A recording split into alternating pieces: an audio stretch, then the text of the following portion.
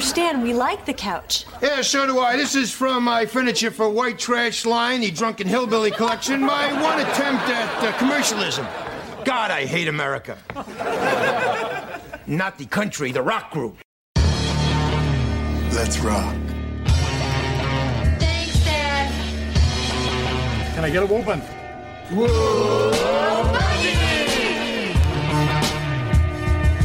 No Man presents, live from the nudie bar, the Married with Children podcast.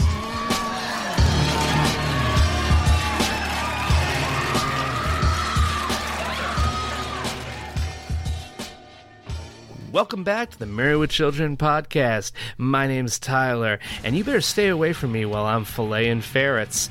Who do I have with me in the nudie bar right now? Count your lucky star. Steven Scott is in the house, and I ain't gonna eat any squirrels. You better. You're gonna go to bed hungry tonight. Oh man. Anyway, this is season 8, episode 14. We're gonna be looking at Sofa So Good. The actual air date of this particular episode was January 16th, 1994.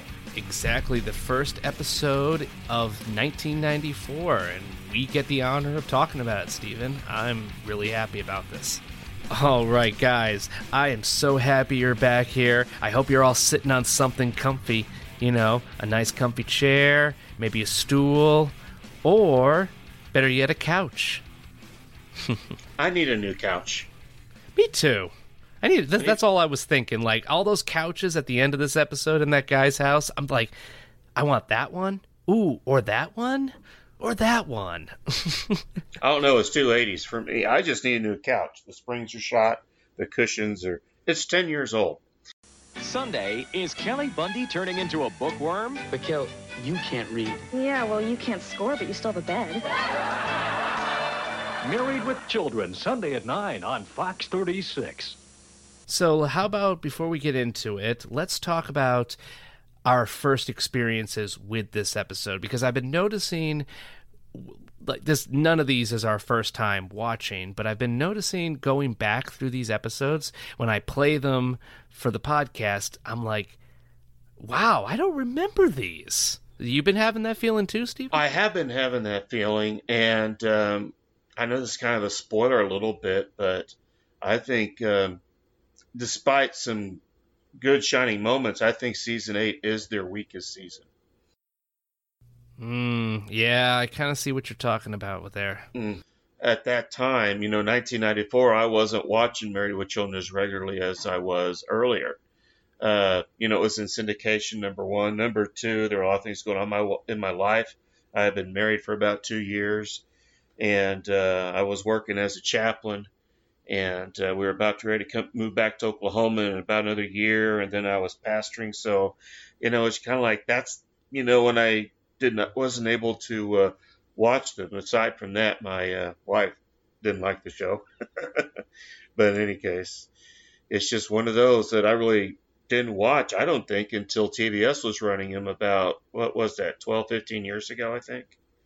Around that time, and actually your experience, Stephen, mirrors that of a lot of Americans at the time.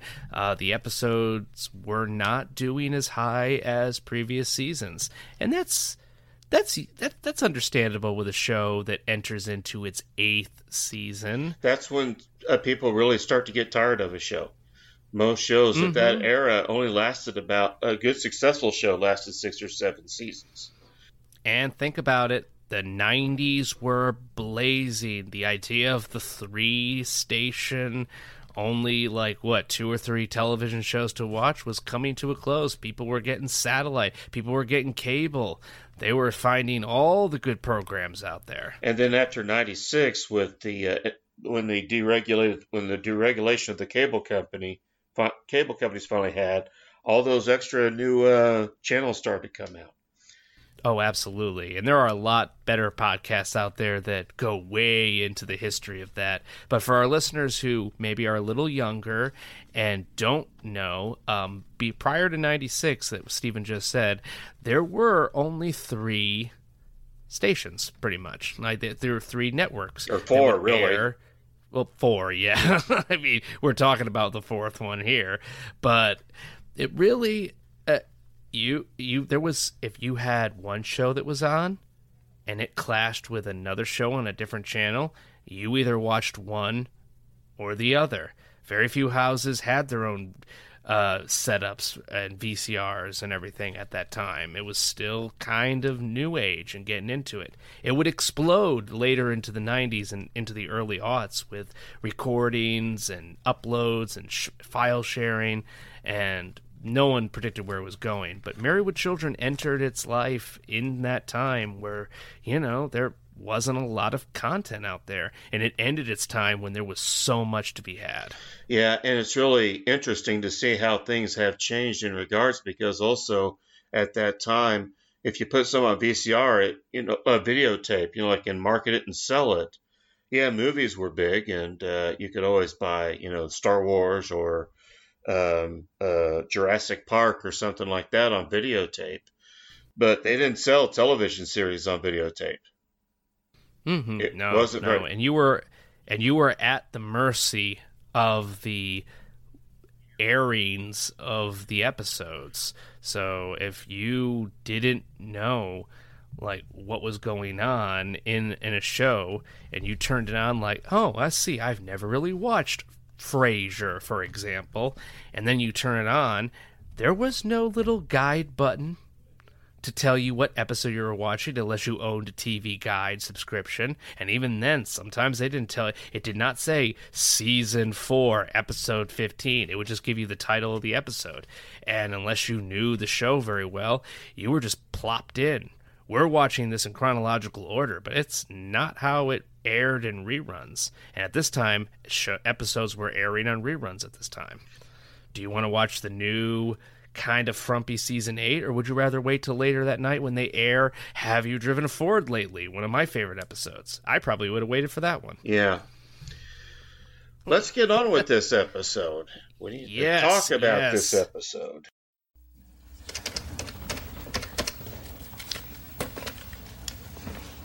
Hello, Naomi? Count your lucky stars, babe. Bud Bundy's in the house. Yeah. Bud Bundy? We met at the frat party last weekend. I was the one who found your underwear. On the ceiling, right. Say, listen, it seems I have a last-minute cancellation in my social calendar any night of the week. And, I was wondering if you'd like... You would? This Saturday night? Okay, Al, I'm ready. Listen, Naomi, I'm gonna call you right back with the address, okay? My masseuse is just leaving. This whole episode is, here we go. I keep waiting for the sofa to show up, but it takes about 12 minutes for the sofa to even become a thing. It's all about Bud trying to get with this chick from a frat party, and Bud is looking gross as hell, Steven. I don't know about you, but I am not digging this goatee that Bud feels like he needs to have in this season. That's blasphemy. I have a goatee. Yeah, but you wear it good, man. You have a full adult face that can fill out the goatee. Bud literally looks like, you know what? If I get this, I'll look like a douchebag. Maybe I thought he looked better with a full beard, and I think he had one in the Christmas episode. He did, and I don't know exactly. Listeners, we're recording these a little out of order, so I can't really remember when exactly he donned the goatee look, but it's too full. It's too full for his young-looking face. It should be smaller, you know what I mean? Anyway, but he's chilling on the couch, he's talking to this chick, and sounds like we missed out on watching a really interesting frat party. Yeah. Because where do you find her underwear? On the ceiling fan? No, the ceiling. Not the ceiling fan, the ceiling. Yeah, on the ceiling. What the heck? Yeah. Ugh. And we'll see this girl later in the episode, but he's trying to get this girl to come over. And he talks, hey, babe, I got the whole place to myself Saturday night. And immediately you as a viewer should be flagging, wait a second. Why should he have Saturday night off? And we find out Because he had a last-minute cancellation on his social calendar. Yeah. Yeah, your social calendar. Let me pull mine up now. What? Oh, yeah, nothing. Yeah, mine neither. You know. But he is guaranteed, we've later find out, to have this time off because the great Alan Peggy, I think in real life, needed some time off or to chill and decided to film maybe 5 minutes worth of for this episode because they're gone. Peggy and Al are heading off to good old Wanker County.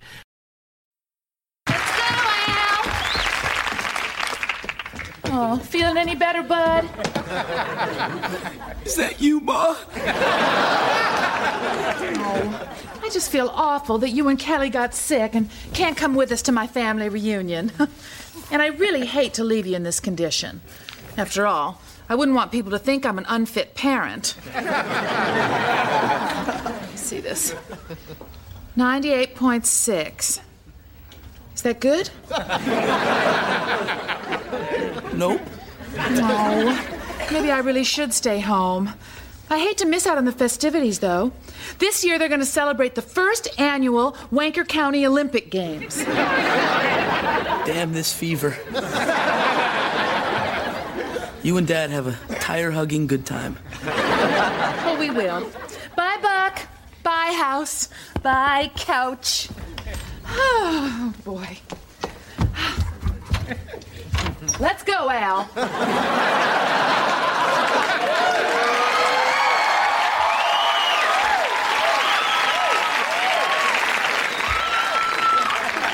Okay, do I have to?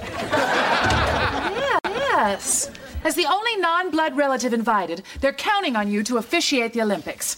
Now let's go before we miss the ceremonial lighting of Cousin Jeb. All right. We got everything. The water purification tablets. Check. The meat, fish, grain purification tablets. Check. The Wanker translation book. You know, English to gibberish. Check. Dad, you want me to take the bag to the car? Yeah, she can walk. Oh, what was the name of it again? Like, I know what it is, but I forget what she actually calls it. I forget. Some sort of Winter Olympics. They're Winter Olympics or something like that. Yeah, but it's in fall. Well, no, it's January. That's winter. So that's true. Doesn't really feel like winter though when Kelly's walking around the woods. Just saying. Yeah, you're right. Those don't look like Chicago. I don't think we're not talking modern shows like Last Man Standing or that follow rules and have continuity. We're talking about Married with Children. That's very, very true, Stephen. Very true indeed. However, Al and Peggy are heading to Wanker County to see her family for this Winter Olympics that the county seems to put on. But the problem is they need a judge. And there needs to be a non-blood relative. And there's only one of those. And Bud is sure he's not going to Wanker County. Most people in their family like to, escape the Wanker horror. He's going to fake being sick. And a good old-fashioned E.T. ripoff, because that was the first time I ever saw someone pull this prank by faking their temperature. But wait, it's not even a ripoff. He doesn't fake his temperature. No, it's 98.6. Oh, man. Is that bad? And she doesn't know. She doesn't know because she's an idiot. And this is why this show, and you know what? I can see why people say it would be tiring by season 8, but it's still clever. How many Peggy is a bad mom puns have we done? Like, so many. But that was pretty clever how she's like, I wouldn't want people to think I'm a bad mother. Let me see your temperature. 98.6. Is that bad or is that good? Yeah, she has no clue. None. Have you seen this commercial? It's been played to death, but I like it. I think it's funny. The woman is sitting, reading, and her cat's next to her, and you hear somebody fall, and this kid yells out, Mom, what? I fell. And she says, there's a Band-Aid in the closet. And the kid says, I'm bleeding. And Mom says, get two. That sounds like Peggy to me. Oh my God, that's the secret Peggy's infiltrating the commercials of the future. Yeah. But, it's great. And I was so involved with Peggy pretending to care, because it's weird. She'll pretend to care, but then she truly doesn't for the point of the joke. But she keeps shouting. Look who she said goodbye to. She said goodbye to the couch. I'll miss you. Oh, that's right. Yes. They're playing it so hammy. Like, Peggy's is going to be more invested in this couch than she really ever has. Although her butt is on it more than most of the characters in the show. But I want to move into how Al gets introduced in this episode, because he gets introduced with a thunderous applause. I even want to clap myself, because you assume he's upstairs because she keeps shouting for him, and the trope is that someone's upstairs. But no, he's in the closet, pretending to be behind a shirt that he's holding up. He's not even having it on a hanger. Like, he's just holding it up like, oh, maybe she won't see me. Oh, man. Listen, son, by the way, if you don't hear from me at least once a day, then Aunt Skeeter probably violated parole and baked me into one of her pies. In which case, call 911. Or as they say in Wanker County, 911. Ed O'Neill can just pull off such a whiny, pathetic baby and make it so endearing. Most people can't do that. No, they can't. But he is a good actor. He nails this part every time. And he made that transition from the early years into the latter years really well. Just the way he says, Peg, I don't wanna. Like, I can't. It's so great. Sounds like a 4-year-old. We're going to come into all these funny ideas about Wanker County, because it's all done through inference right now. With Al going, all right, let's go through everything we've got. Water purification tablets. Check. Meat and cheese purification tablets. And I didn't get this joke, Steven, but maybe you can help me out with it. Al's like, remember what number to call in case you need trouble. 911, or as they say in Wanker County, 911. Yeah. I didn't get the 911 joke. It really wasn't. It was just showing that they were dumb. You don't call it 911, they call it 911, just because they're dumb. Wouldn't that imply they actually know how to count to 911, though? Maybe. Maybe they know how to count that high. Who knows? That's why it caught me, because I'm just like, oh, they don't know. Call 911. So it's like, oh, I guess it. You know what? I think it's just a joke for Al to use his wanker voice, because that was funny. Yeah. It caught me off guard. I'm like, wait, is that referencing something? And I looked and I couldn't find it. So yeah, no, there wasn't anything to it. Just a joke that they think of it as 911. Also, Al wanted to make sure that they had the Wanker translation book, English to gibberish. Oh, yeah. Yeah, it's so great. Oh, man. Basically, Al and Peggy blow out of there with the wind, with the Chicago wind. They just blow right away. Hey, Bud, guess what? Damn this fever. When will it end? Oh, poor thing. Hey, Peg, I think I'm coming down with something. Yes. You're coming down with me to Wanker County. Thanks. Let's go.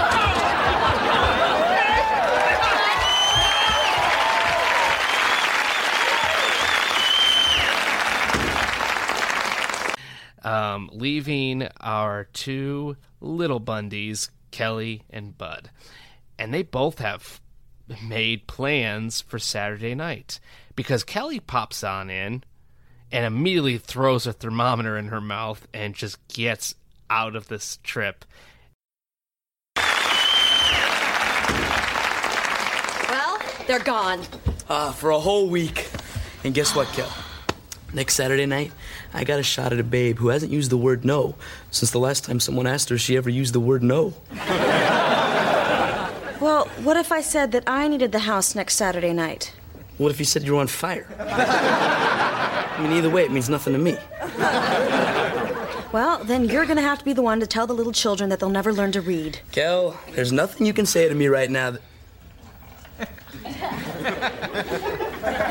Tell what little children they'll never learn to read? Well, you know that anti-illiteracy campaign that I've been so active in? No. That's the one. You see, Budrick, these kids look at me as the Verminator, and all they see is glamour and bright lights and deadly poison, but I'm more than just a sexy chick who kills bugs. I'm a role model. So I volunteered to shoot a public service announcement in the house to encourage them to read.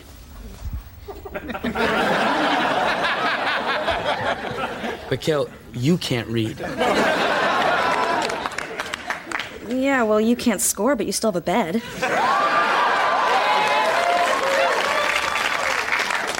Anyway, I just thought that it was time that I gave something back to the community. Well, judging by the lines at the free clinic, you already have.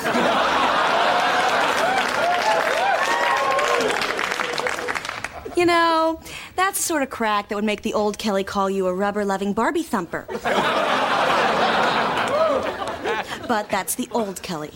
The new Kelly is simply going to ask you to let me have the house next Saturday night so I can show these poor kids the beauty of the little engine that could. Ah, I love the little engine that could. Yeah, we all did, Bud, but some of us have moved on. Puff, puff, chug, chug went the little blue engine. I think I can, I think I can, I think I can, I think I can, I think I can. Wow. You know, this would make a great TV movie starring Robert Urich or that brawny Facts of Life girl. Okay, Steven, I want you to take on this, because, this completely failed me. I felt like an idiot, because Kelly tricked me. Did she trick you? No. Oh, she didn't trick me. She tricked me, because it's too... I have it in my notes. The idea for a fake commercial, is this too smart for Kelly? Because her whole thing is, Bud, you can't get with that tramp on Saturday night because I've got something. And she how does she say it? Okay, Bud, fine. But then all the little children who can't learn to read, you'll have to tell them they can't. And he's just staring at her like, where are you going with this? I would be staring at her. And it's a clever plan because we know she just recently got rehired as the Verminator. So she's a television presence. And they apparently want her to do a public service announcement to get kids to read. And she's going to read.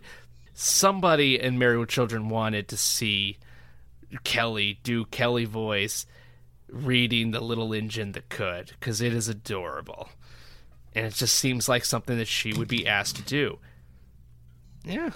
It caught me off guard. I truly thought that that's where this episode was going. That they were going to show up, that she was going to read A Little Engine That Could, find out that she can't, then kids were going to make fun of her, and then she would have to lose this sounds like a real episode, but it... And that's a big tie to the season 3 opener, The Little Engine That Could.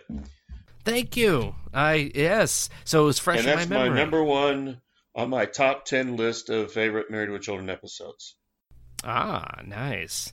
The Little Engine That Could. So fast forwarding, or going back into Saturday night, Bud's coming on down looking nice and fancy. Wait a second. What's that smell? It's you. Bud, you smell good. What's wrong? It's my brand new scent, guaranteed to attract the ladies. Yeah? What's it called? Simply Abe.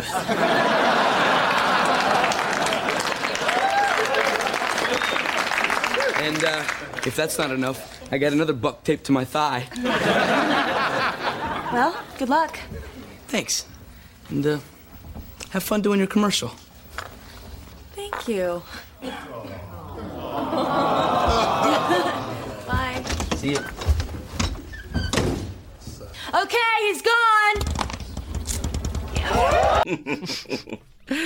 Oh, man. Smelling good. Oh, it's so perfect. It is so perfect. Because, guys, what he's got is he's got a $5 bill on a string wrapped around his neck, going because even Kelly says it, Bud, you smell good. And this is continuity because it's been proven that women in the Married with Children's universe can smell money. Yes, and on top of that, I think it's also a callback to Rites of Passage when Al gave him the dollar that's tied to a string and tells him, "Son, someday this will be yours." Oh yeah, a quarter of his paycheck, which I just called back to an episode where he brings Bud to the nudie bar. One of my favorite lines of all time. "Son, I'm giving you $4.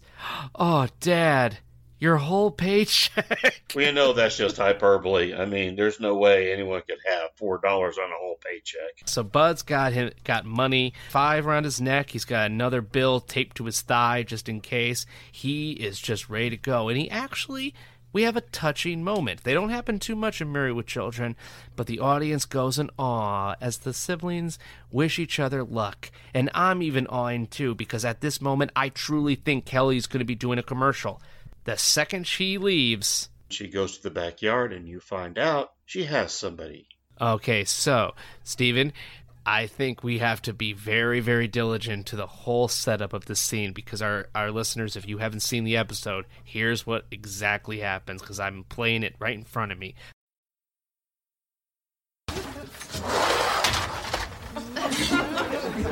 Thanks. I was getting kind of bored out there, so I took some pictures.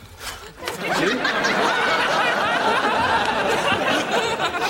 This one here is from the house across the street. It's nice. Thank you. Where the hell did she find these guys? So, you want to fool around the couch? Relax, Gunter. We've got hours. I mean, Bud really thinks that I'm shooting a commercial. What a Mormon! I know. So, you want to fool around the couch? Gunter, you don't just come into my house, covered with oil, smoking a smelly cigar, and ask me to fool around on my mother's couch. I mean, that would be a sign of low breeding. Here, we'll fool around on the floor behind the couch.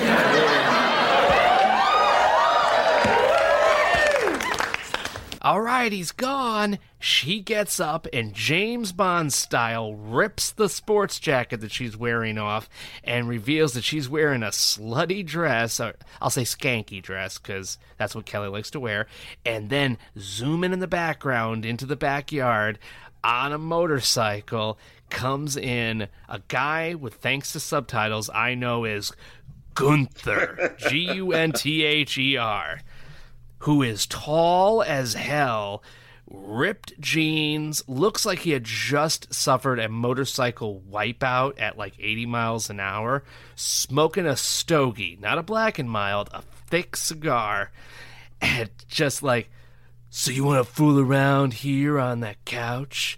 And I'm like, "Oh, the couch. They're going to do it." And she's like, "No." And this was a guy who was probably just as dumb as Kelly.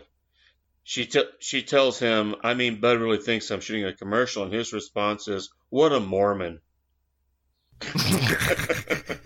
You're right. Actually, he is at Kelly's level of stupidity. Yeah. And this is something I've noticed that, and it's only because I was thinking about Gunther later, about 10 beats later, after we see Bud's girl, and then we go back inside, and then we see Gunther, and I'm like, okay, I get it.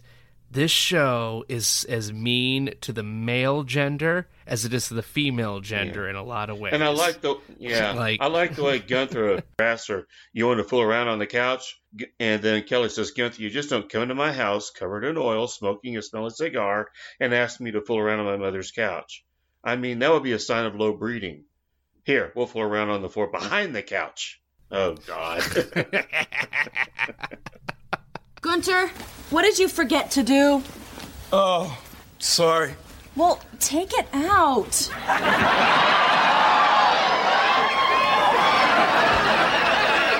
That better? Yes.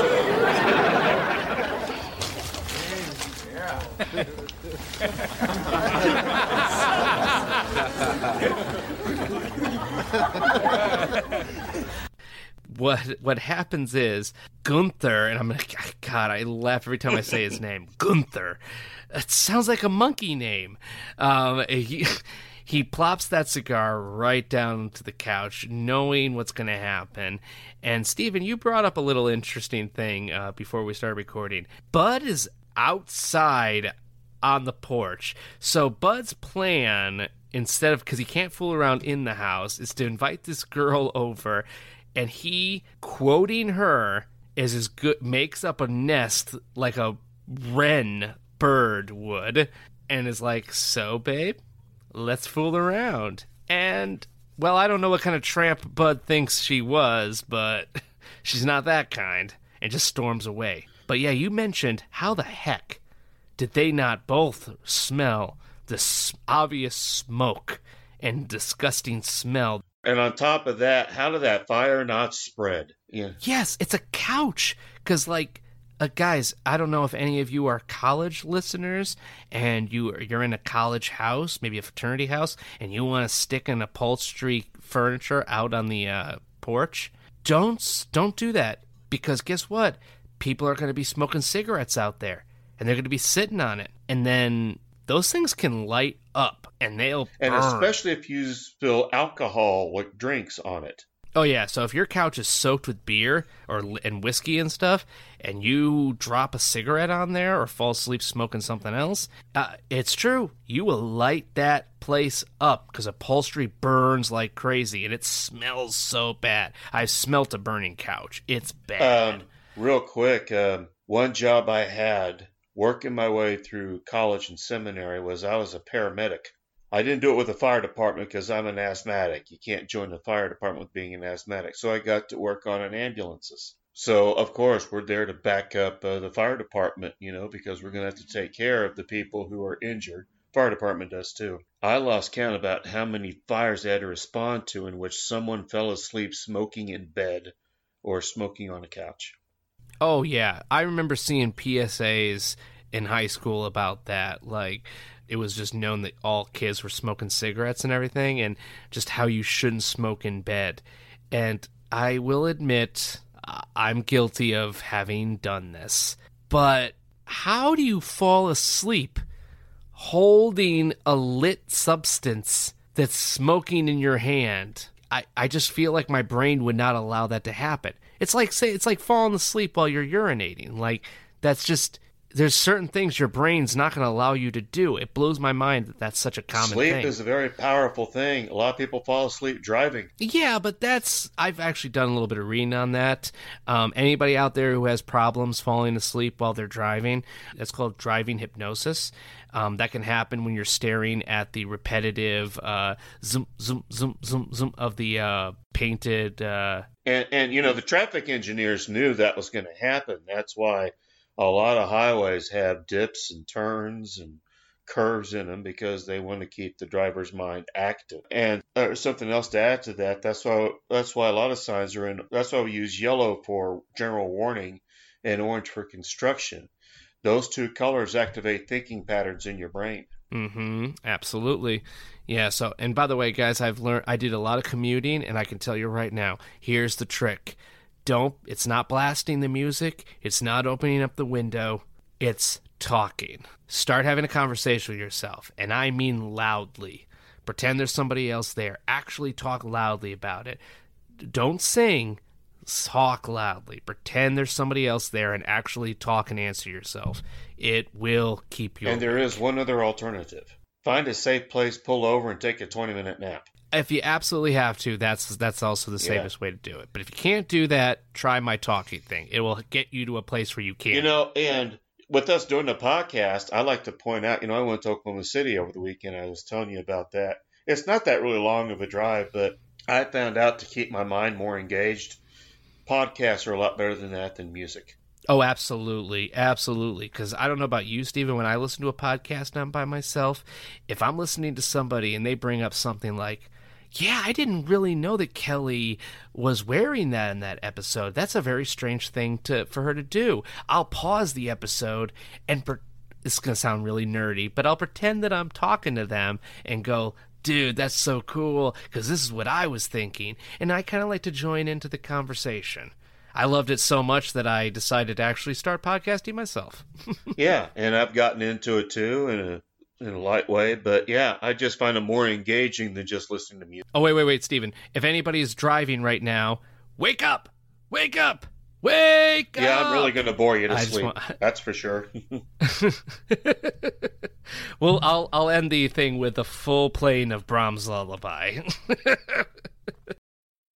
Now, I know this may not be quite as comfortable as what you're used to, my dear, but personally, I find making love indoors restrictive. That's why I'm glad that attendant threw us out of his photo mat. You're as broke as a $2 wristwatch, aren't you? And hornier than a funeral in New Orleans, baby.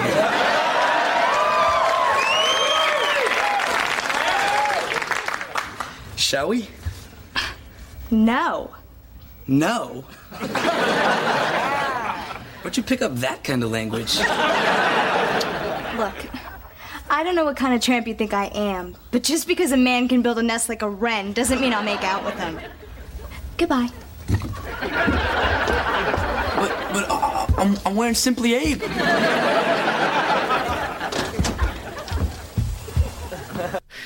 So after Bud fails beautifully, you know what? You gotta give it credit. Like, it made me think of being 16 or 17 again. Like, you know what? It's a space. Let's do it. It's the front porch. No one's home. It's dark. You know what? Maybe if we just keep low, no one will see us. Let's just see where things go. She says to him, just because a man can build a little nest like a wren doesn't mean I'll make out with him. Goodbye. And then his response was, but I'm wearing Simply Abe. I know. He's just like, the money.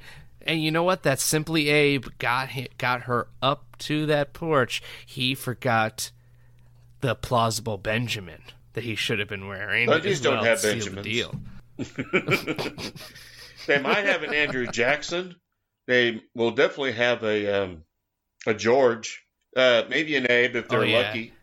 And maybe even a James Madison. Peggy could have smelt the generous Grant. And I'm sure they might have had a Thomas Jefferson. Oh, man. Totally TJ. I'm just coming up with all wait these, a minute. Think about it. Thomas Jefferson.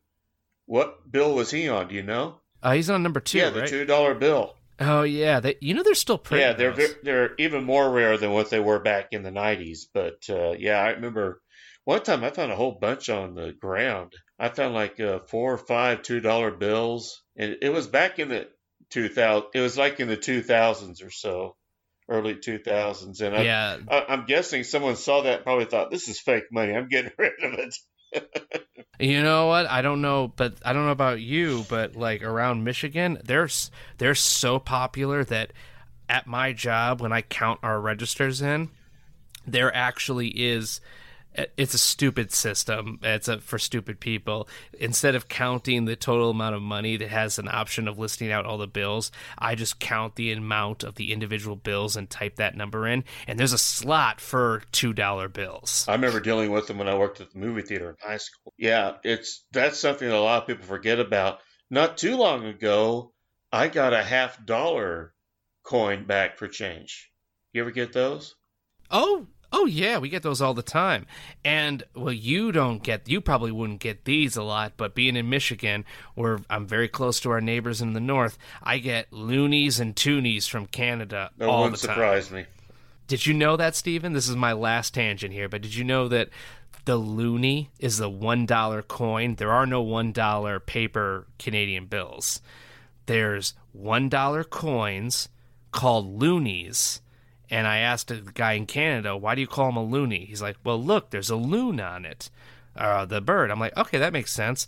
And then I picked up the $2 coin, and I was like, well, why do you call these toonies? And I'm looking at the image, and he's like, because it's a $2 coin. Mm-hmm.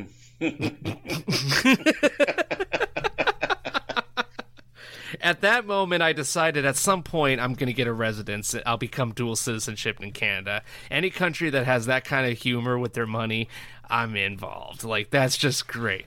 Well, duh, it's because it's a $2 coin, so it's a toonie. But getting back to the episode here. Oh, yeah. So basically the couch is gone. It went up in smoke. And I have in my notes, cool fake couch prop.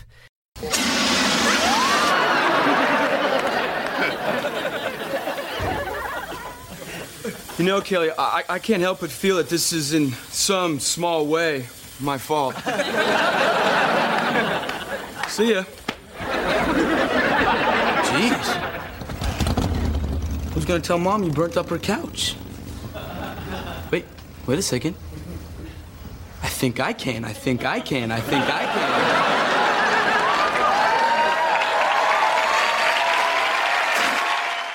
And I just kept thinking, Stephen, somebody had to build that.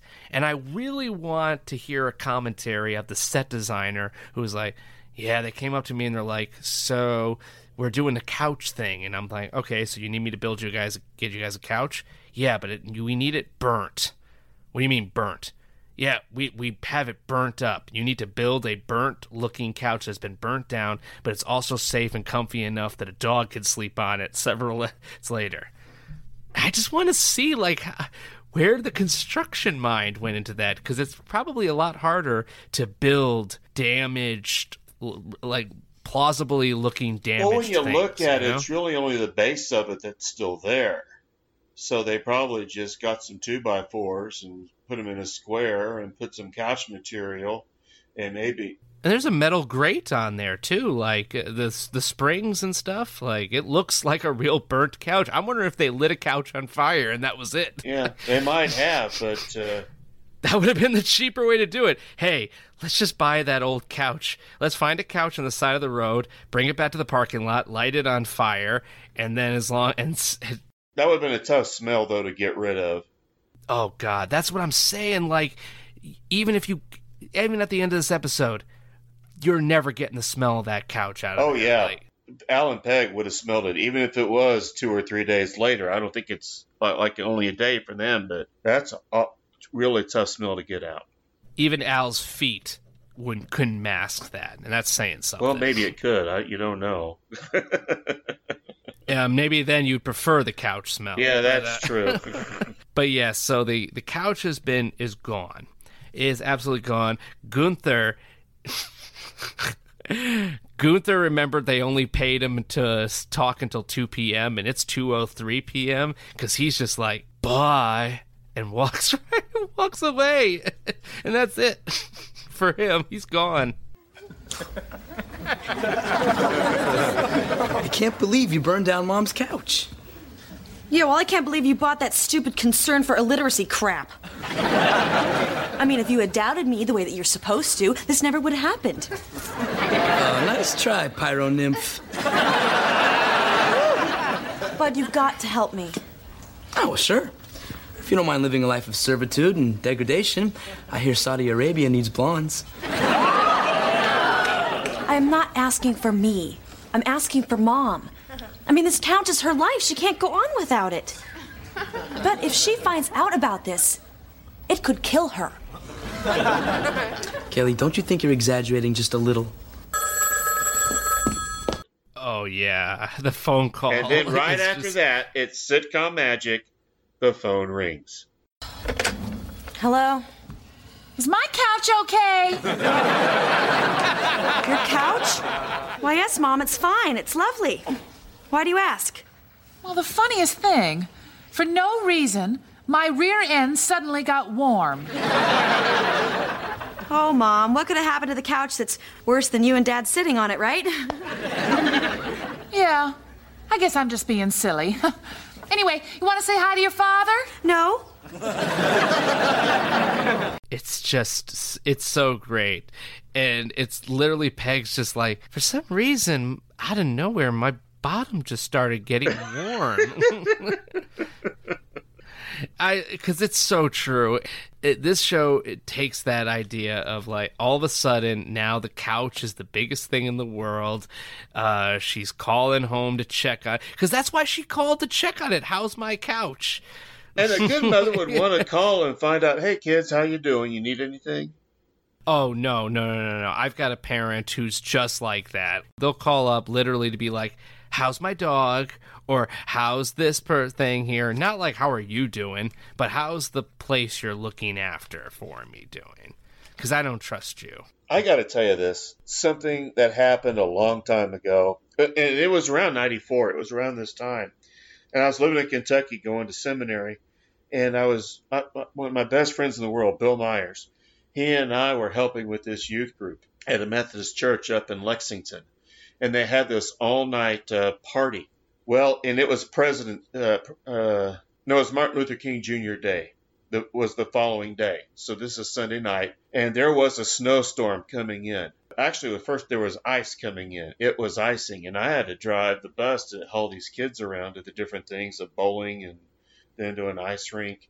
And it was getting bad. And by the time we got back to the church, we had about 2 inches of ice on the ground. Then the snow was coming in. We lived in Wilmore, Kentucky. That's where the seminary was. That's a good 15 to 20 miles south of us.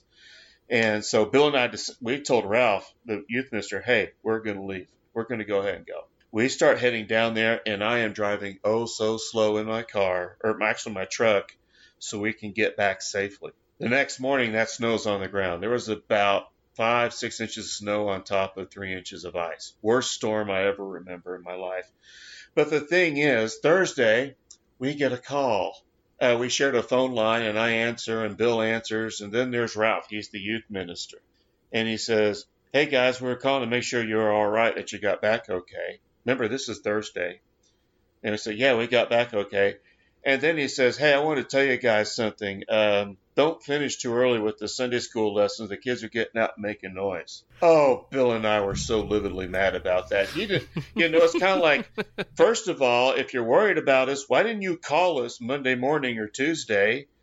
And secondly, his reason for calling was to gripe at us for letting the kids out early. So what you're saying is phones are the worst evil on the planet. No, I'm saying Ralph is an asshole.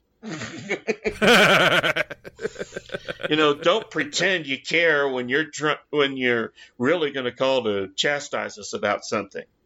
Hell, if he had chastised about it, I would have taken it better. But don't, do this. We were worried about you guys, really worried. Yeah, it's 4 days later. So just to get that off my chest, let's go back to the podcast. All right, I'm glad this podcast is a good source of you just letting out your angst of these memories. Yeah, people tell me I have an anger issue. I just want to punch them out. Don't you? Oh, absolutely. People say stop being angry, and I'm like, fuck you, I'm not angry. Yeah.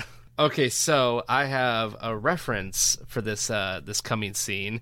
In the background of this phone call, we don't get to see Ed O'Neill, but we get to hear him having a hoot and a holler of a time judging this stupid Olympics. And he sounds like he's getting into it. That's the winner. Last contestant in the rooster toss, Cousin Zeke. 40 feet apparently is the winner. That's pretty good. Yeah. Roosters are heavy. That's a pretty far chuck. Al, the kid said goodbye. Al, the kid said goodbye. Hey, to serve man, it's a cookbook. It's a cookbook. Okay, thank you. I knew you would probably know what this reference is because I didn't look it up because I knew you would probably know. I had no idea what they were talking about. Okay, it's an old Twilight Zone episode called To Serve Man, a real classic one. These aliens come to Earth and they're promising nice freedom and they're going to get their technology and their medicine and they want to serve humans. And they got this book and this one expert has to try and analyze it, and a linguist, he has to translate it, and they figure out it's called To Serve Man. So they think, oh, they're here to serve us. And then towards the end, these people are getting on the ship, and this one guy comes out and he says, "Don't, To Serve Man, it's a cookbook." And so people are trying to get off the ship, and the aliens are rounding them up and taking them back onto the ship because, they were going to cook them and eat them.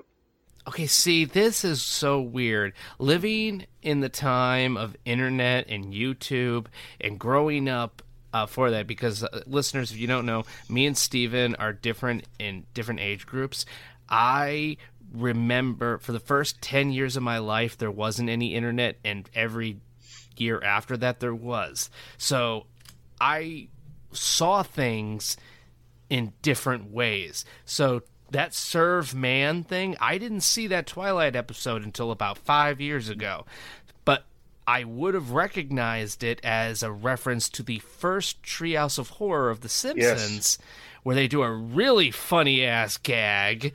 Well, it's a parody of that episode. To serve... Oh, yeah, a really funny... Wait, there's some more space dust on this book. How to serve man. How to serve 4 people. Then they blow off some more dust. How to serve 40 people. Yeah. it just keeps going. They thought we were going to eat them. No. They're serious. And Kang and Kodos are crying. And the third alien, which this is not a Simpsons podcast, but the third alien is actually the chef. That's James Earl Jones. Oh, yeah. Darth Vader himself. In an uncredited role. Like, I spent my life slaving over a kitchen for you people. And the director of that episode literally had James Earl Jones eat saltines while he talked to get his mouth salively. It's just, I just love that. I loved it so much anyway, that's just a great reference. So very good pull on that to serve man thing, and a good Twilight episode. I recommend it. Twilight Zone, to anybody.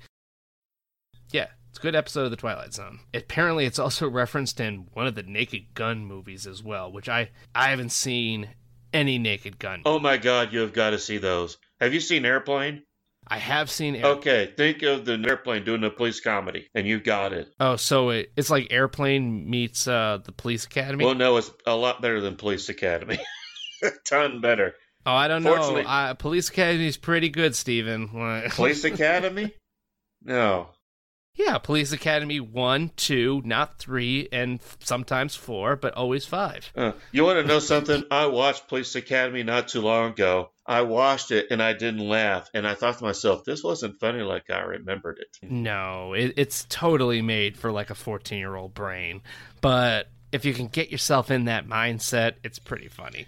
All right, so moving along here, Bud, we're doomed. Wait a second. I didn't have anything to do with this. I was out with a girl. And you really think they're gonna believe that? Okay, I'll help. If we're gonna get a new couch, first thing we need is a picture of the old one. Great idea. Bud, you are a genius. Size it up. Alrighty. Now what? Now we send this to Ripley's along with your picture.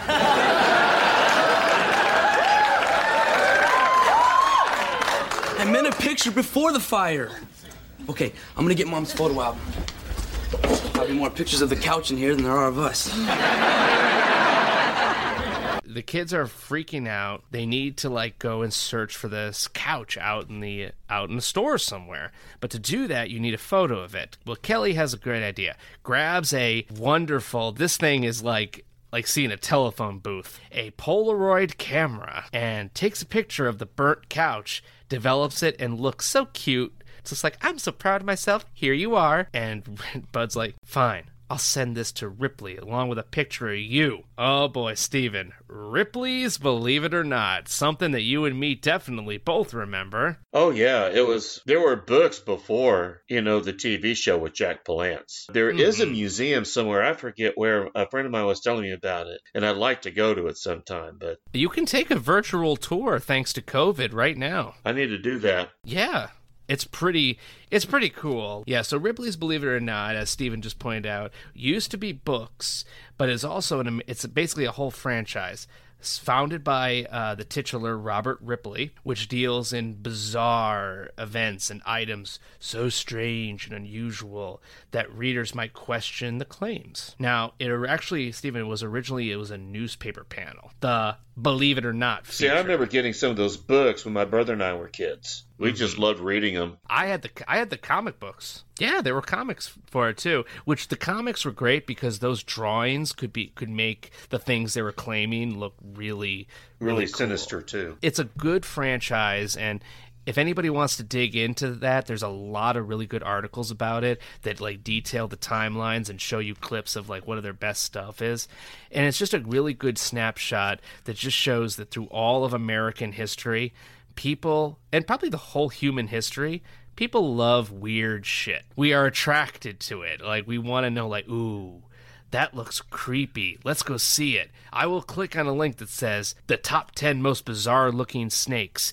Well, it may be real, and I really want to see what these snakes look like. But then we have to come back to reality with Bud and Kelly. Oh, yeah, and the reality is the couch they have is such an eyesore that no place in Chicago... Well, no, it's not that. He has to remind Kelly, you need a picture of it before the fire. Oh, yeah, but that's not a problem, Steven. They got more photos of that couch than they do of them. Yeah, the parents do. That's right. Okay, I'm going to go get Mom's photo album. There's the solution. Open it up. Yeah. There it is. But yeah, so seeing... Hey, guys.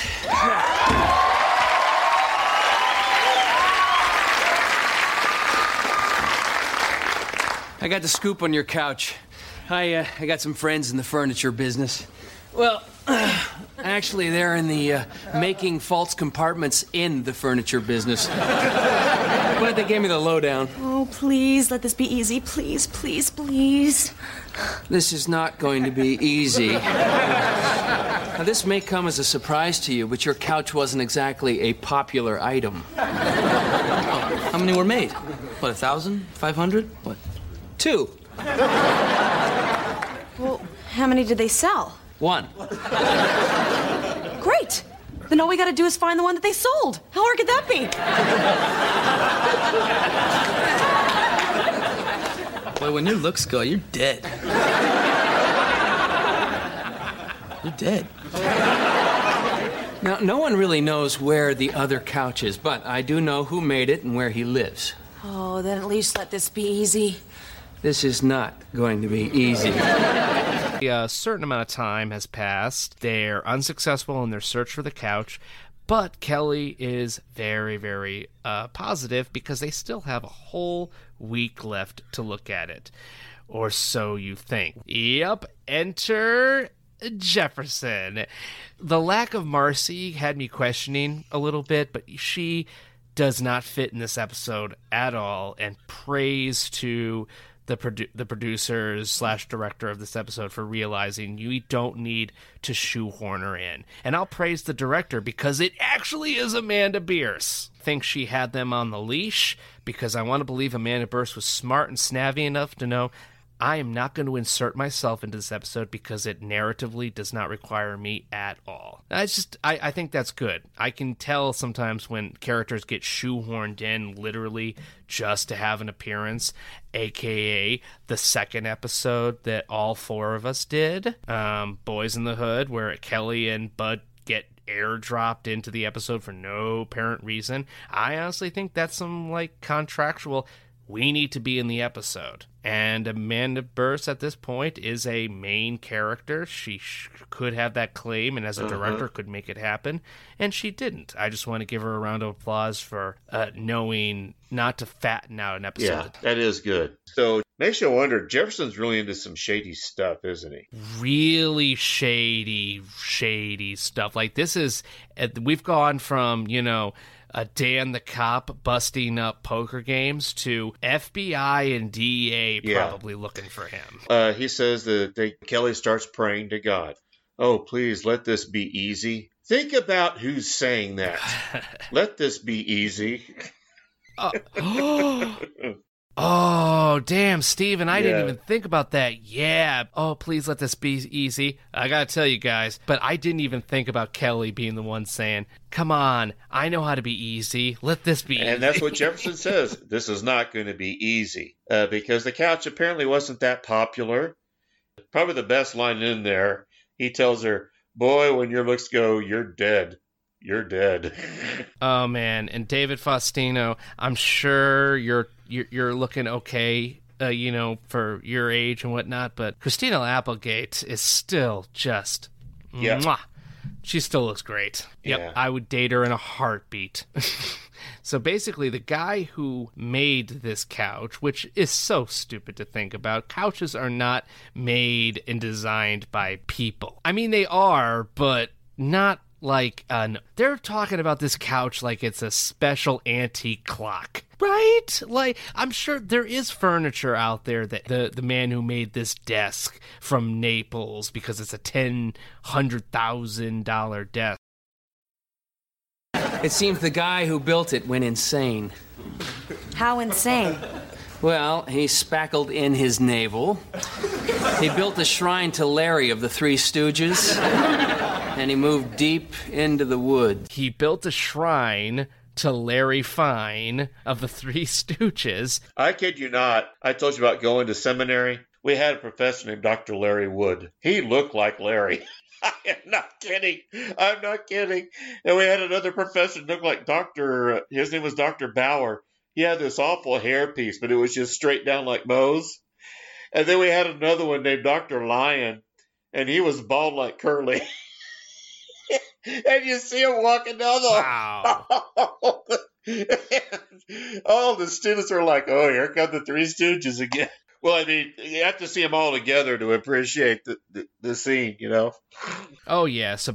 But quick interlude, though. So, yes, the Three Stooges, a very popular vaudeville group, probably the most popular vaudeville group of all time. Very popular from the early 1910s to 1920s, all the way into the 1950s. They've spawned their own changes, like acts and stuff, and there's even been a movie done as recently as in the early 2000s. But the original man, Larry Fine, who they're referring to, was the middle man, born from 1902, died in 1975. He always was known for playing the violin, which he could play, because vaudeville actors did it all. They danced, they sang, they showed real talent. Oh yeah, you had to do whatever you could. In fact, if anybody out there really wants to have a good idea of the vaudeville acting, King Kong 2017 version has a vaudeville actress, and how she tames the savage beast is that she does her vaudeville skits in front of King Kong. It's very fascinating because, like, she'll just do, like, backflips and, like, standing still and just does a backflip and does and juggles pine cones and then catches them. Like, it's very awesome. Like, there's only one left as far as I'm concerned, and that is Steve Martin, because he can juggle. He can do flips. He can act. He can do comedy. He can do drama. He's a writer. He is.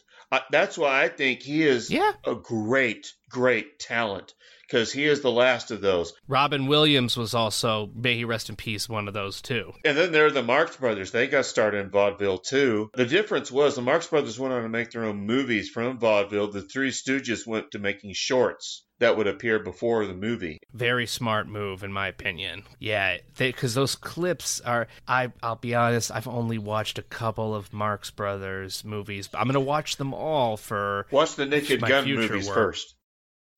Yes, absolutely. I'll watch those for pleasure. But it's just hard to... I couldn't really sit and watch an entire movie of the Three Stooges. They knew how to do their stuff in bits. But I'm not going to digress down to the Three Stooges line. So, basically, he built a shrine to Larry Fine, which, when this episode posts, I will be sure to get a screenshot of the shrine because we see it in the next scene. It's amazing. So, basically, this guy lives out in the woods.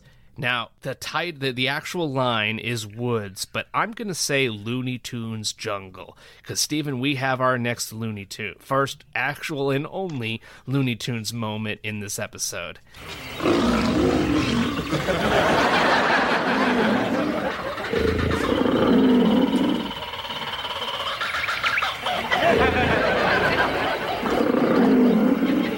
And here is Kelly out into the woods of Chicago that has all the sound effects of an old Bugs Bunny into the jungle, into Africa kind of like sound effects.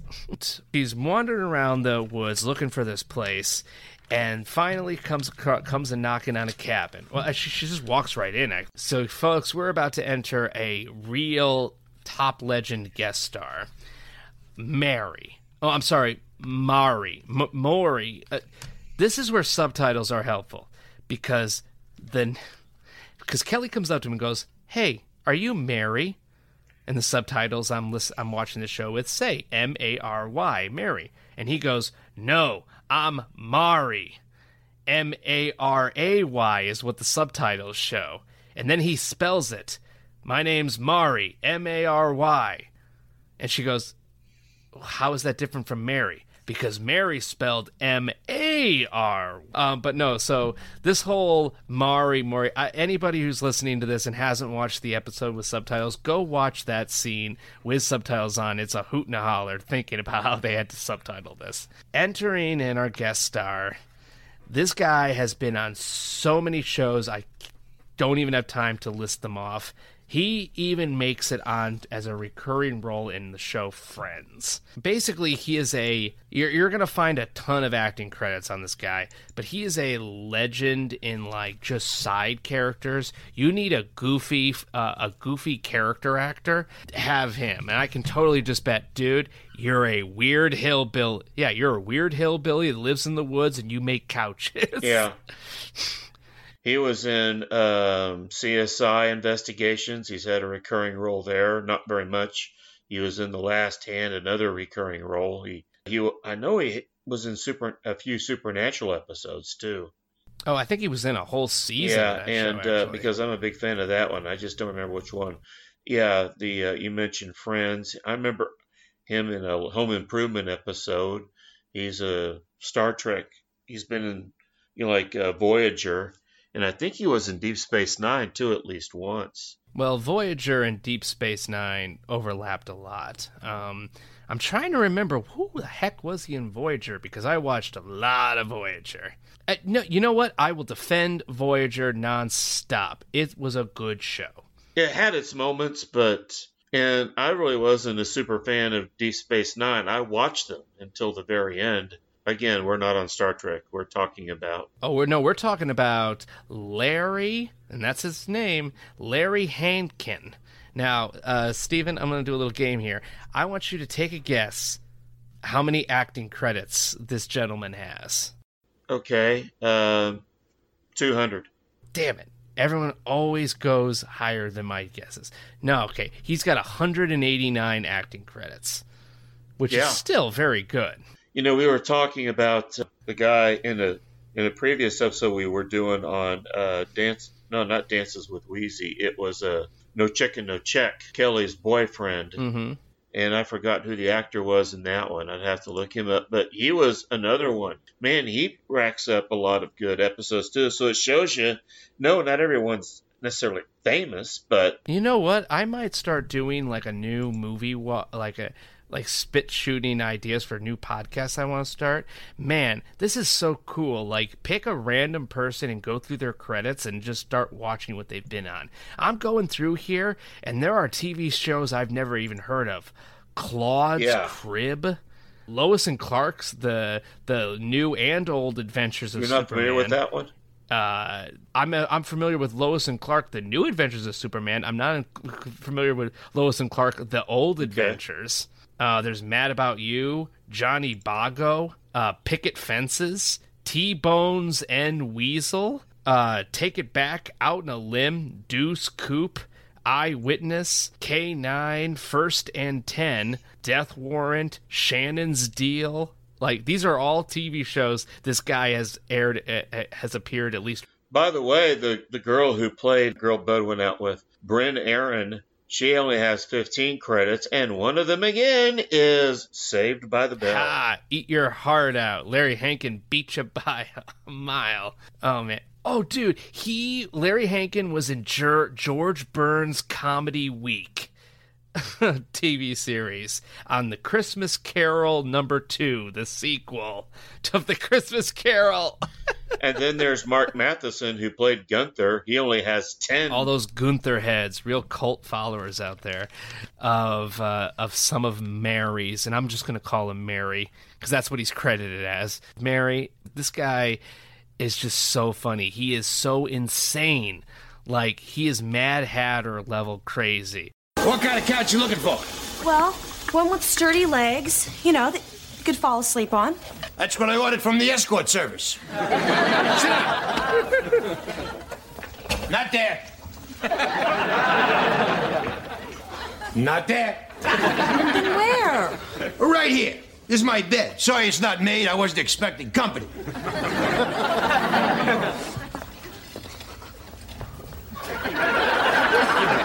Thank you.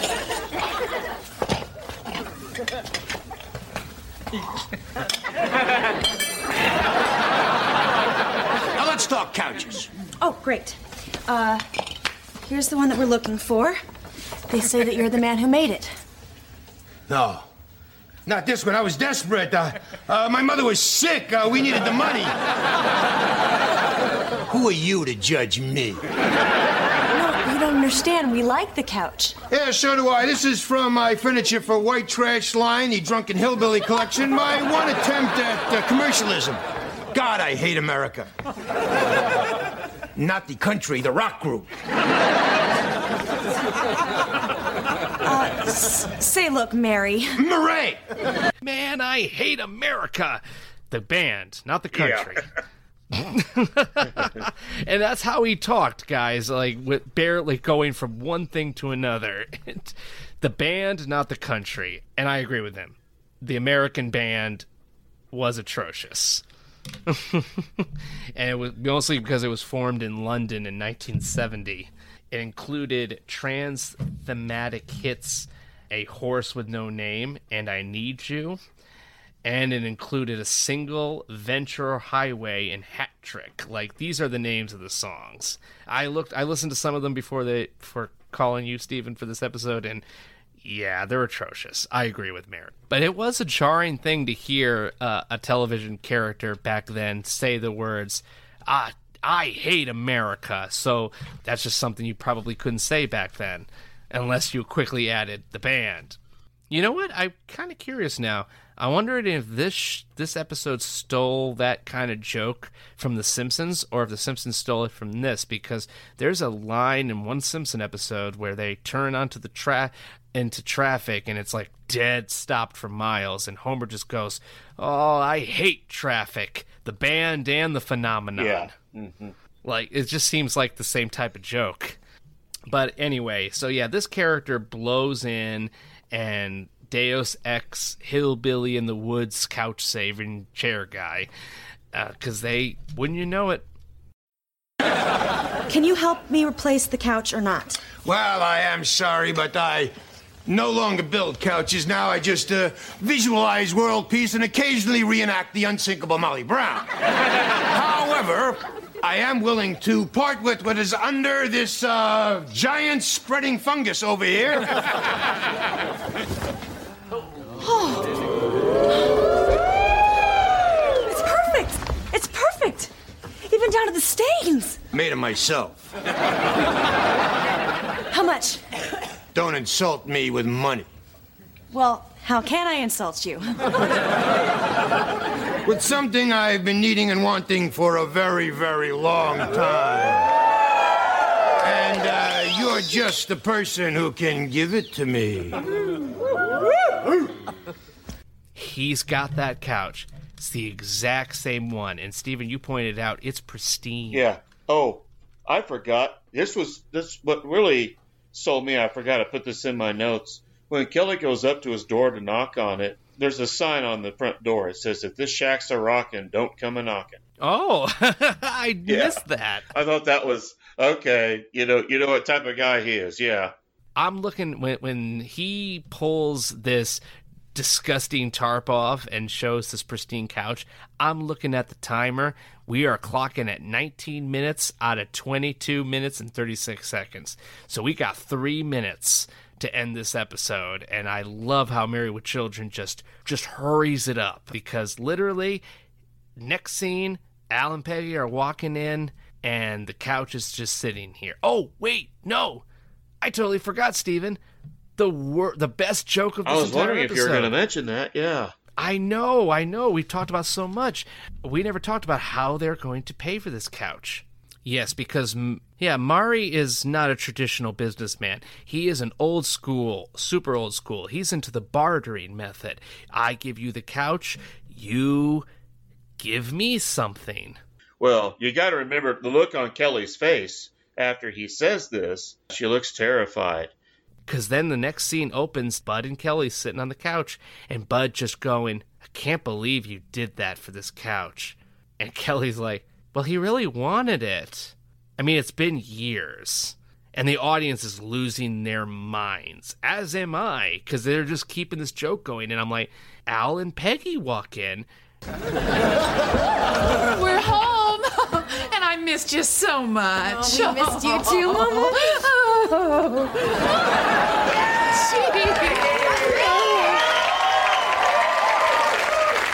Wow, it really is okay. You know, this is the first time my bottom has ever lied to me.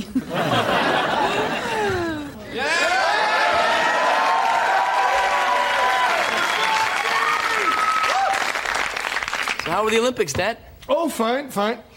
Hey, you guys ever have a carrot peeler run up and down your arms really, really fast?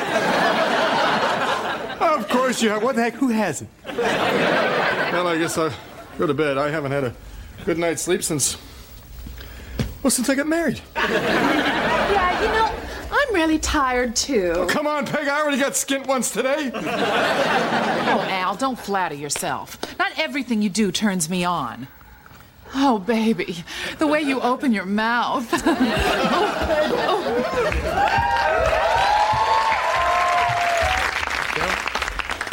baby. Looks like you're gonna get away with it. I'm telling you, though, I'm gonna find out what you did to get this couch. God knows I didn't want to do it. But in today's world, you gotta give something to get something. There's Al and Peggy laying smack dab on the floor. Peggy cuddling up to Al, and Al laying in horror, because I think what that thud is supposed to tell us, Stephen, is that they just walked upstairs and flopped down on what they thought was their bed, but it's gone because Kelly traded the bed for the couch. Yeah, she traded the bed. She didn't trade something else for it that we were led to believe. And then on top of that, there is a subtle hint when you look back at it. You know, you can pick up some foreshadowing. There's no bed. You can't see a bed in that shack at all. No, it's nothing but couches. Like stacked like Tetris blocks. Yeah. All around. Yeah, you're right. He really, really wanted it. It's been years. Yeah, okay. Yeah, like I've got tons of couches. I'll trade one for a bed. Guys, couches are expensive. They're hundreds of dollars. If you have brand spanking new couches, you could trade all of them for, you know, a full bedroom set. That pretty much does it for this episode. It's time for No Ma'am to take a little break in the Jiggly Room. I'm the DJ, and I'm gonna play a little bit of music that was on this week's episode of Married with Children. Cause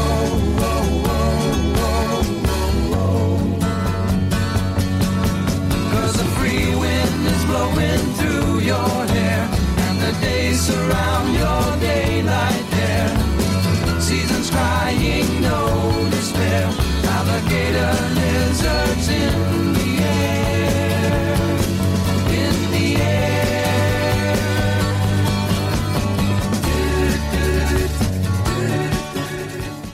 We didn't really, did we talk about the couch at all? No. Their ugly ass couch that is just, this just fits so perfectly for Married with Children.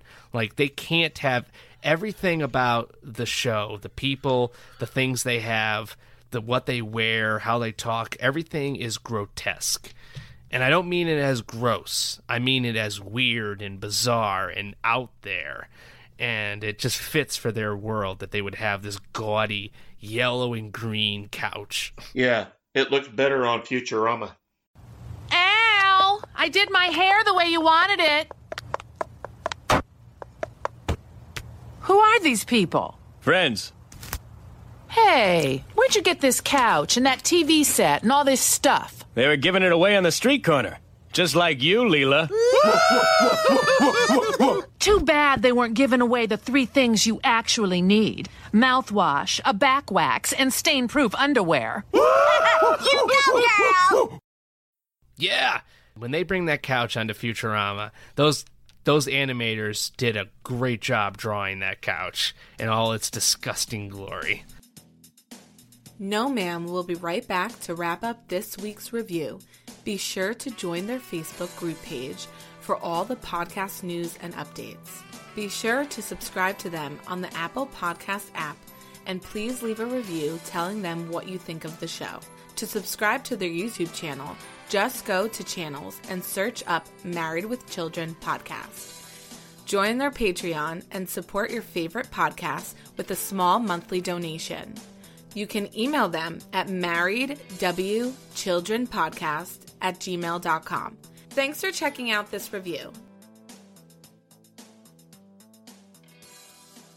How many fried squirrels are you eating off the floor today, Stephen? Well, good Lord, I don't want to eat a fried squirrel in the first place, but... Hey, they're pretty good, man. If you say so. I would only eat 3, if that. In all honesty, I didn't hate the episode, but I didn't love it either. I thought the jokes were okay. And I'm going to go off on a little thing here.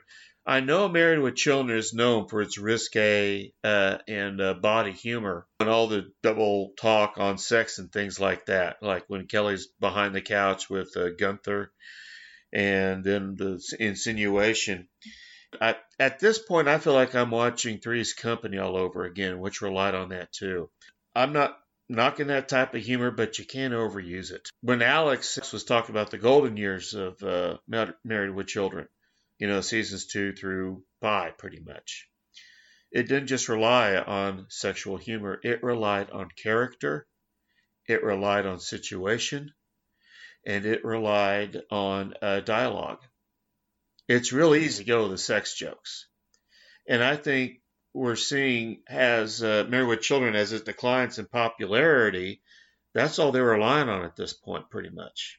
Because those seasons 2 through 4, they had other things going on. Or even season 1, I was watching one, but I didn't shoot the deputy, when Al accidentally shoots the dog that Steve and Marcy brought. To me, the funniest part is at the end when he finds out that Peg bought a $150 crate, put some rocks in his bowling ball in it, and he's crying, and Steve is comforting him, thinking that he's crying that he shot the dog. No, he's crying because they just buried his bowling ball. To me, that's a hell of a lot more funny than just making sex jokes all the time. Those are my thoughts, and like I said, you can rely on them so much, but they do grow tired after a while. As Stephen finishes up his 3 fried squirrels, I'm going to head on over to the floor, and I am going to eat 3 and chop one in half and eat half of another. Yeah, you can have one of mine if you want it. No. You took 3. You eat them. We're good folk in this house, okay? You eat your roadkill that you take. What is it like? I'll get a dog and feed him to him. Eat all you want. Take all you want, but eat all you take. Maybe Buck will eat them. Oh, yeah. No, Buck, get away. But yes, 3.5 fried squirrels off the floor out of 5. A lot of what I'm going to say echoes what you said, Stephen, but I'm going to give it a little more of a leg up. As y'all know, I'm a big apologist for shows I tend to see the good in almost everything. I'm going to call this episode a good hangover episode. It's not too complicated. You can drift in and out. There's not a lot of loud noise and a lot of screaming that's happening. And the plot tends to, it's not that hard to follow. And I want to think that at this point in the show, they know their jokes are just getting tiresome. And there's only so many poor Al or Bud not getting laid or Kelly trying to be a tramp kind of deal. We're doing pretty much a couch origin story. It's not an origin story, but the episodes revolve around their couch. And the fact that they were able to get 3.5 stars out of me on that plot line, that's pretty good. There are a few things that I absolutely loved. That sex joke at the end, like Steven, you pointed out, you didn't like how the show is constantly relying on sex jokes. At least they're going hard with it in a very obscure way. That lead with Kelly at the end was pretty damn good. I also really enjoy them giving Bud and Kelly things to do. A lot of shows at this time would completely be focusing on Al all the time, and the fact that they were able to pretty much shove them out of the episode and let Kelly and Bud kind of take the reins again, and they play off of each other very, very well. So I was happy to see a Bud and Kelly episode. This one really did it for me. Plot definitely could have, kicked up more, and there were so many parts where I thought that the episode would go certain ways. Like I pointed out, Kelly's commercial thing sounded like an episode right there. How they solved the couch problem, and I know they don't have enough time, but going to this guy's place to get it could have been way more wacky. I would really like to see what would happen in season 3 if they had done this. Like, where would they have gone? Yeah, I recently reviewed Dances with Wheezy not too long ago. Yeah, see, what I like about that one is you can throw in the sports as well as the sex jokes. Kids trying to pretend to be Jefferson and Al. Bud and Kelly had to do that. That was something new. An obsession over the Jeffersons. That's something different. And I think that's why I like that one. Part of the reason why I like that one so much is you have a more well-rounded comedy as opposed to this one-step direction that Married with Children keeps going. It's the same jokes, just in different ways. Sometimes you can see the jokes coming a mile away. And the motivations need to be there too. Like, I was just thinking about that you're right, with Dances with Wheezy. That episode, and if you haven't listened to that, check that out, listeners. It's really good. Me and Steven dropped some awesome television and sports trivia onto you. But like, that episode has motivations. There's reasons why Al and Jefferson sneak out and go do this stuff, and why every other husband does it too, because they're stupid men who like sports over their culture. This one, why exactly are they that scared about Mom not having her couch? I can see if it was Al's car, because the whole family understands that Al could go crazy and murder them all. But Peggy, why are we really worried about her? Going back to Waker County is the excuse for Al and Peg to leave. What for? Oh, well, no, that actually is totally fine. I'll buy that. The actors probably needed to be somewhere else. That happens all the time with sitcoms, and you write around that kind of stuff. But it's the motivation for why the protagonists of our episodes are doing what they're doing. Yeah, well, what I'm saying is I thought they could have come up with something a little bit better than just going to Waker County again. Oh, where they go. Maybe okay. Peg wants to go to a weekend retreat with her husband, and Al doesn't want to go. That would have been a little bit more funny, I think, because Al... Oh, or Al's going to a shoe convention. Oh, yes. And we could have had them calling back to all these, like, shoe things. And I love it when Al gets really into his shoe stuff. And Peg's like, come on, we got to get going while they give out the big toe trophies. Yeah, I was just thinking, be a little bit more creative. And we talked about this at the beginning. Shows usually last about 7 years if it's a good run. Usually after season 8 or after season 7, that's when you see an even sharper decline. When I pointed this out, once a show goes into syndication, people miss those newer ones. But the thing is also, most shows peak in years 3 to 5.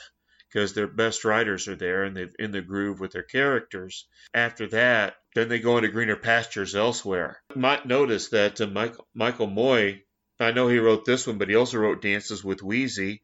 And both Michael Moy and Ron Levitt wrote The Gas Station Show at a time. And it seemed like it was kind of sputtering along a little bit in that second half of season 6, I think it was. It is very strange, and you're right. It's so strange that the writers of this were also working on some of the best ones ever. You mentioned the Gas Station one, and listeners, if you want to hear me on there, that was the first time I ever guest starred on this show. So I re-listened to that one last week. Oh, thank you. That episode was so great, and this one, I like what you were saying, Stephen. The show tends to kind of drag into season, and most TV shows do. This one, though, has a very big exception. With the exception of the change of Steve to Jefferson. Yeah. we still have our main cast. And that doesn't tend to happen for a lot of television shows. Actual Bundy family stays from day one to the last. That's very almost unheard of. Like, usually somebody. I'm thinking Roseanne. I'm thinking Scrubs. I'm thinking Seinfeld. There's always like a shift and a pull and when characters go, and there's a big noticeable absence. And this one, they were able to keep the entire Bundy family. And it's kind of sad that they're not able to keep consistent. But we're not done with season 8 yet. All right, I said I was going, and I'm going. But let me tell you something. I'm not going to just disappear. You'll see me again. Wherever a fat woman shoves a smelly foot in front of some poor guy's face, I'll be there. And now, the last word on this episode. Calling in from his 2/3 acre retirement property on Lake Chickamaucomico that the government hasn't yet padlocked.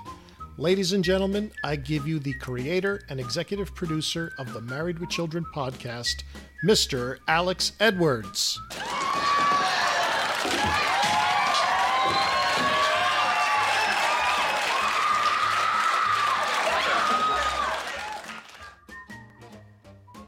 Boy, you guys are really lucky that I did this today.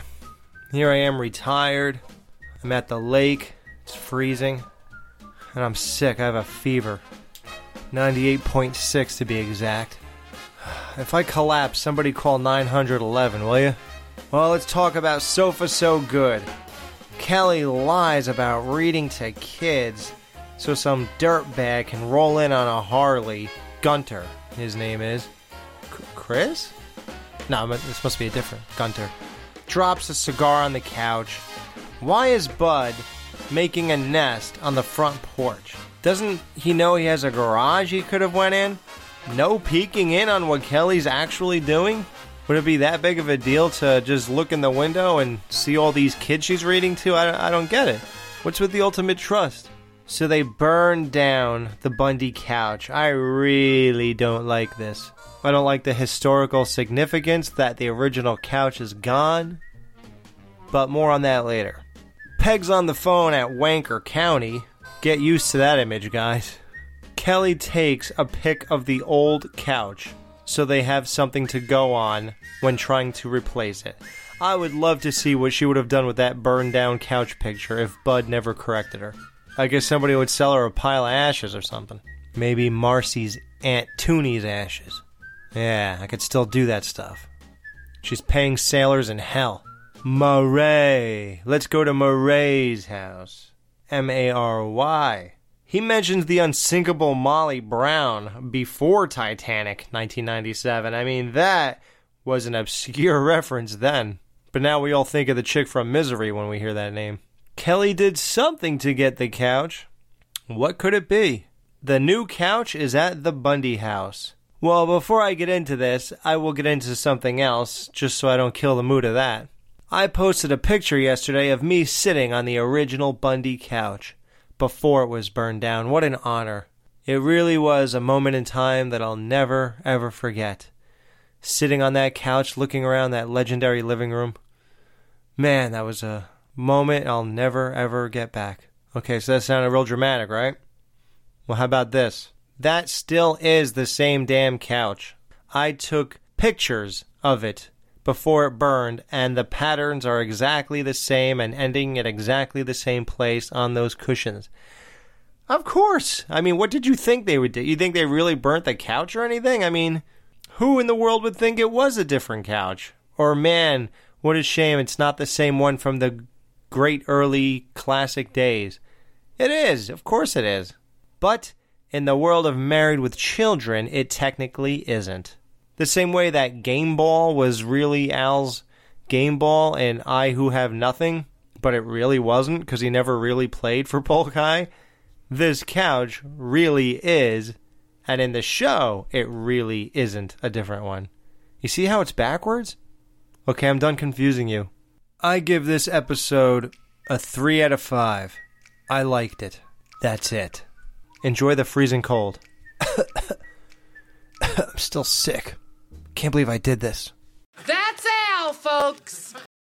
Real quick, I just want to add in, I found this site that tracks episode ratings, the TV Nelson ratings, and there's a significant drop in season 8. And I would just want to see where this particular episode ended up. Yeah, it was a 12.7. A year before, they were doing about a 15, and this actually hovers around 10 to 9. It really drops off bad. Ooh, that's not good. From about 10 to 9 in May, and that's when you're trying to put out your best stuff to get your rates for advertisers. So, just while you're looking at that chart, can you tell us what Dances with Wheezies was? I can look at that one, and yeah, that was one of the highest rated shows of that year, almost a 12, 11.9. Oh, wait a minute, 13. Take My Wife was the highest rated one, season 8. Take My Wife, Please, and then Dances with Wheezy. It looks like no. It's one of the highest. Honey, I Blew Up Myself had a 13.7. Oh, and by the way, listeners, what he's reading are Nielsen average ratings. The numbers he's saying are in millions, which any show would give their arm to have that level of viewership now. Good, successful TV show. If you look in the 1960s, like with Beverly Hillbillies and Andy Griffith, those shows had really high ratings, and they lasted more than 10 seasons, just about all of them except Andy Griffith. He quit when he was ahead. He was smart. Mm-hmm. Then they had the Rural Purge, even though the Beverly Hillbillies was still the #1 show pretty much. It got canceled. Oh, yeah. But the thing is, ever since then, it starts to go down. In the 70s and probably the 80s, a good show lasted 7 or 8 seasons. But television held way more of a thing in people's lives than it does anymore. And just to give context for what I'm talking about, guys, this episode, we're talking about how it got low. What was it, Steven? Like 10 or 11? You mean Sofa So Good? That was a 12.7, actually. 12.7, and we're referring to that as low. 12.7 million. Yeah. That got 3 times the amount of viewerships than the series finale of Game of Thrones. Game of Thrones got 3.2 million. I'm just saying, it's a different world. Yeah, and now, I don't know how many seasons Game of Thrones lasts, but then again, it was a cable show, not a network show. But now, a good run for a network show is usually, nowadays, about 5 years. Mm-hmm. And Fox is still doing their, it's either Fox or NBC. No, it's NBC that does this. It's called The 100. If you hit 100 episodes, no, you either get 10 to 100. So if they renew you after 10 episodes, then you immediately get 100. That's why there are so many stupid ass shows out there, because they'll have a really bombing first season because they're trying to get that contract. Then they'll get all those viewers. Then they'll say, all right, we'll renew you for another 80 episodes for over a period of this long. And then the quality starts to drop. Fox kept it pretty good by keeping every season, and I think the best you could get was what The Simpsons and Married with Children got, a 3-season kind of block rescheduling. But wasn't guaranteed. When your 3 seasons were up, are you going to get renewed? Or are you not going to get renewed? So we're going to see how Season 8 continues. Next week on the Married with Children podcast, Team Australia will be reviewing Honey, I Blew Up Myself. On Al's 45th birthday, Peggy decides to give him a sexy photo of herself to hang in the shoe store. Instead, the photographer decides to hang a huge blow-up version of that picture on a giant billboard in the mall outside the shoe store. Al cannot tolerate this, so he enlists the help of No Ma'am's counterpart, Fang, Feminists Against Neanderthal Guys, and Marcy is their leader. Anyway, his hopes is that they will destroy the offending image. Meanwhile, Kelly and Bud can't seem to get the right gift for Al. Tyler and I will be back to review episode 17, How Green Was My Apple.